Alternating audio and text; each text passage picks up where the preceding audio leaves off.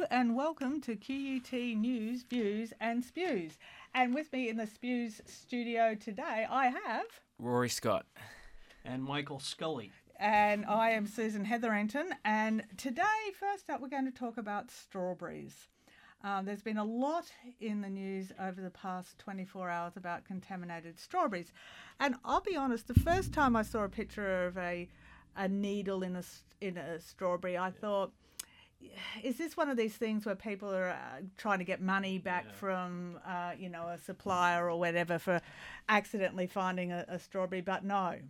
The story has really developed over the past 24 hours. What can you tell us about this, Rory? Well, I couldn't believe it at first that there were actually needles inside strawberries. I thought it might have been a metaphor for something else, but when I found out that there were actually needles inside strawberries in multiple different states, I couldn't really believe it. Yeah, and these strawberries all come from one particular strawberry grower on the Sunshine Coast, and the fear is that it's a disgruntled former employee that has deliberately tampered with food. Mike, what do you make of this? Well, it's we've been tampering with food, or we've heard stories of people tampering with food for generations, but this one is ugly because it's new, and it's the company is a victim, just like the people that are getting caught up buying these tampered with fruit. I'm not being very articulate today, but you can just imagine if you're a parent, and a lot of strawberries are fed to right. children because they're very nicely packaged, they're easy, you can take small, them. Yeah. That you feed a strawberry to your child and suddenly you find there's something else in it. Now, we've been pretty lucky in Australia and have a really quite tight food standards and an expectation that they're going to be followed. But there seems to be a growing trend to tamper with food. You've covered a number of these and have some experience of what Halloween is in the States, very different from here in Australia. I know that Halloween is becoming in fashion here in Australia, and I'm surprised by the lack of protocol that I got used to seeing in the U.S., because in the 70s and 80s there were a series of events where children were being poisoned by candies that they were receiving as they were trick-or-treating, which has to be the ugliest of crimes. So to see something like this happen on the eve of Halloween here in Brisbane and Queensland could be setting the stage for what could be another tampering event during Halloween this year. And so in the States, what would typically parents do to guard against that? My sister has 4 young ones, and she's pretty vigilant about it. She has a list of rules, and those rules include no homemade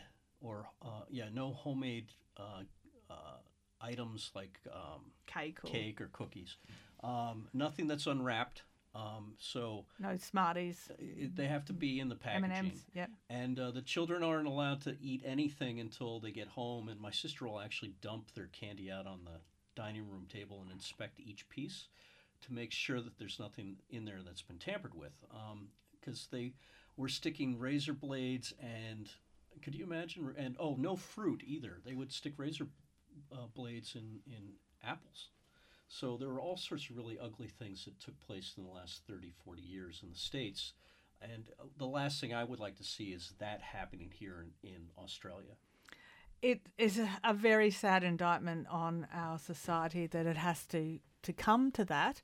But on the other hand, copycat behaviour is a real problem. And once somebody's done it, strawberries in... needles in strawberries is really not all that different in many ways to razor blades in apples. It's a similar disgusting, revolting, pointless and horrible crime. You can't fathom it, can you? And targeting children. Now speaking of crimes and their severity, Alan Jones has to pay a record amount in the millions, $3 million because of things that he said about the Wagner family. There's been lots of commentary in the last 24 hours. Some of it along the lines of, well, he had what is coming to him because he has made some fairly outrageous statements in the past. What are you hearing, Rory? I'm hearing a lot of both sides. There's sort of the two ends of the spectrum where you're either it's a ridiculous amount of money for these brothers to be getting, or it's exactly what Alan deserves in the fact that he's been doing this for so long. And I believe it was actually his ninth defamation case brought against him. So you could say that he deserved it, but it's also like you have to look at the evidence and then make your own decisions, really. I mean, basically, he does behave as though he's above the law.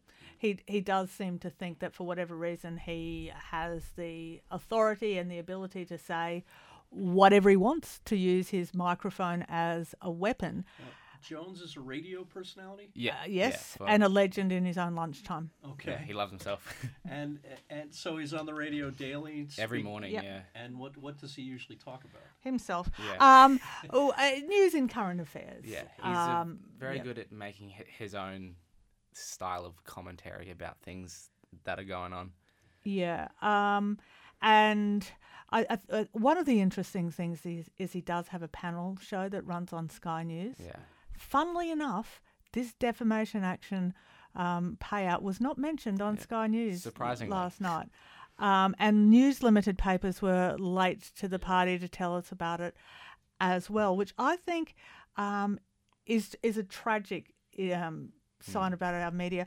I did read something in The Australian this morning that I found interesting by Chris Merritt, who says that, allegedly in Queensland there's a cap on defamation of just under $400,000, $398,000, which makes you then wonder, well, how do you get a $3 million payout? And the answer is because there is an ability for punitive damages. Okay. Yes. The problem for Joe Average, like you and me and so on, is that if we were to be maimed in an industrial action, there is no accident. There's no way we would get a payout like that. Yeah. And yes, words hurt. Yes, your reputation is important. But to say that, I don't buy sticks and stones don't break your bones, but names will never hurt you. Yes, they will. All of the bullying claims, etc., tell us very much. Yeah. But physical injuries also hurt. And I think there's an inequity in the law on this point. And there've been cases, and it was a celebrated case of an NRL player, and it's a while ago now, but I do remember that an NRL player was shown in a picture in the Women's Weekly or Women's Day in a change room article, and his penis was showing. And he got a very large defamation payout on the grounds that it could be perceived that he consented to the photo, and therefore he was the type of person who would allow his genitals to be shown in public. Massive payout. The payout, which was greater than had his penis been cut off in an accident or in a crime. And when it comes to that, you just can see why people are saying there's no sense in this. This is a very large, ridiculously large payout. But, a lot of me says Alan Jones had what was coming to him, and I think there's a lot of glee, tragically. When the precedence has been set in like other cases, like the one with Rebel Wilson, where she got millions as well, it's you feel like that if they get that much money, then why can't I get that much money? Well, indeed, it's the precedent of if this much money is at play, then it becomes normal. Why is my reputation not worth defending as much as Alan Jones's or the Wagner family or Rebel Wilson? Still in Radioland, the Triple J hosts, Ben and Liam, were pulled off air yesterday after a prank. Wow. They do a wake-up call where they ring someone at ungodly hours and play something loud and offensive to them. At a dare, they thought it would be extremely funny to ring their new boss. And they were pulled off air. Their boss didn't like that very much. What do we make of that? I feel like as if they could have made the decision that wasn't the best idea to ring their boss, let alone a new boss, Right. of a big radio station at 6 a.m. when he's probably got a million things to do that day. Right. His worst thing to happen to him has been woken up by His own people. yeah his own staff saying, listen to this. Don't be mad about waking up at 6 a.m. when that's probably his only time where he can relax in that day. Wow. But having said that, is there a horrible double standard going on there? Because radio They do it to breakfast everybody shows do it to everybody else. And, that's okay. He signs off on doing everyone else. And, if it's good enough for the goose, it's good enough for the gander, or whatever the saying is. Yeah. I recall a time back in my my days at the Sunshine Coast Daily, where I was writing one of those daily snippet columns, things that interest me, and our newspaper decided to hold its Christmas party in January because there wasn't all that much money left in the financial year, and January was in the new budget year, so they could splash out on a Christmas party in January. Now, there were a lot of people in the lunchroom that were just talking about this, saying how ridiculous it was, how, they needed to get their priorities and traditions and families and so on. And so I wrote a piece in my snippets column, which had a go at just about anyone on the coast on the day, about a company, and I didn't even say it was us, about a company that that times are tough when when companies are putting their Christmas parties off until January. And I was called into the editor's office the next day and given a please explain. I thought, well, you could have read it before it. Did they publish it? Oh yeah, it was published. It was published, and that the fact checkers or whoever let it through was obviously also similarly peeved that the Christmas party was in January and let me take the rap for. Well, the cliche is, at the company Christmas party, you're supposed to at the picnic, you're supposed to let the boss win, right? Yeah, and I didn't get that memo. Obviously, I missed that one. So, let that be a lesson to you that, not the boss. No. Now, I'm claiming victory today. Yeah. I'm claiming victory. We're closing with The Bachelor like we haven't before, but... Big points for Rory. Yes. Dedication has studied up and is now going to summarise the trauma that social media went through last night at the Brooke's big secret. Tell us about Brooke. Well, all week the media has been saying how big of a reveal this would be, how terrifyingly great this new reveal would be. And Brooke is our front runner. Yes, she likes her. She's the current favourite. Been on the most dates with Nick, so and got the family stamp of approval. And got the family's approval. So this announcement, it almost seemed like she was going from hero to zero, but funnily enough, this was not the case, as the reaction from everyone at last night's episode was, what was this drama about? There's no point in building something up like this. She has a secret? She has a secret. She had a huge secret. A game changer. I don't know what happened. Oh. Yes. So how big was the secret? Brooke revealed that she'd had 3 big relationships in her life. Yes. And 2 of them were with women. But then she goes on to clarify, but I'm not a lesbian or bisexual or anything. It's like, really? And your definition would be what? But it was framed in such a light that it was like going to change everything about what we thought. And that it was framed so much from a heterosexual viewpoint that clearly we should be outraged, and that the honey badger is not going to love her anymore but it's okay. She almost said it's okay because I've seen the light and I now know that I want men and children, as though there's as though you have to do something. Yeah, as though there's only one package and you can only do it one way. So how did social media react to that? Well, they weren't very happy. Bit of a meltdown. That as this segment is called News, Views and Spews, the spew was quick and it was Technicolor. There was Yes. so much of it splattering everywhere last night. Wow.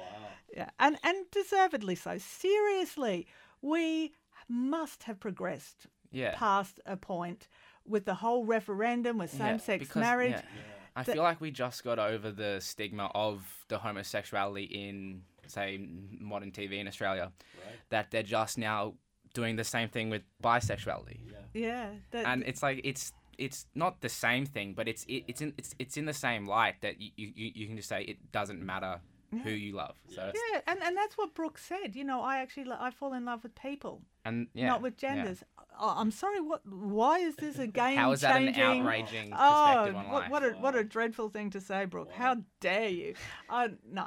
Of course, we'll all be tuning in tonight. Of course. Our honey badger took the news with great excitement, actually. Yeah.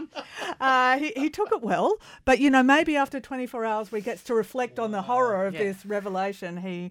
But his reaction was pretty funny because it was built up that it was going to be huge for him, and then he said, "Oh, okay, doesn't matter." Okay. And Next. you know, this is the same episode where they brought in an FBI researcher, lie detector, to see who's lying. So, yeah. and it Really? was on the back of that, Yeah. the fact that she was going to be outed, that she decided it was time to be honest. And it's like, oh, please. Yeah, Like, come on. really? Please. But of course, there's more of The Bachelor tonight. I'm not sure who's in the studio tomorrow, but my guess is that we might find chatting about it again. another excuse to talk The Bachelor, and that will bring our second week to an end. So thank you very much, Rory. Thanks for having me. Thank you, Michael. Thank you, Susan. More Spews tomorrow. Good night.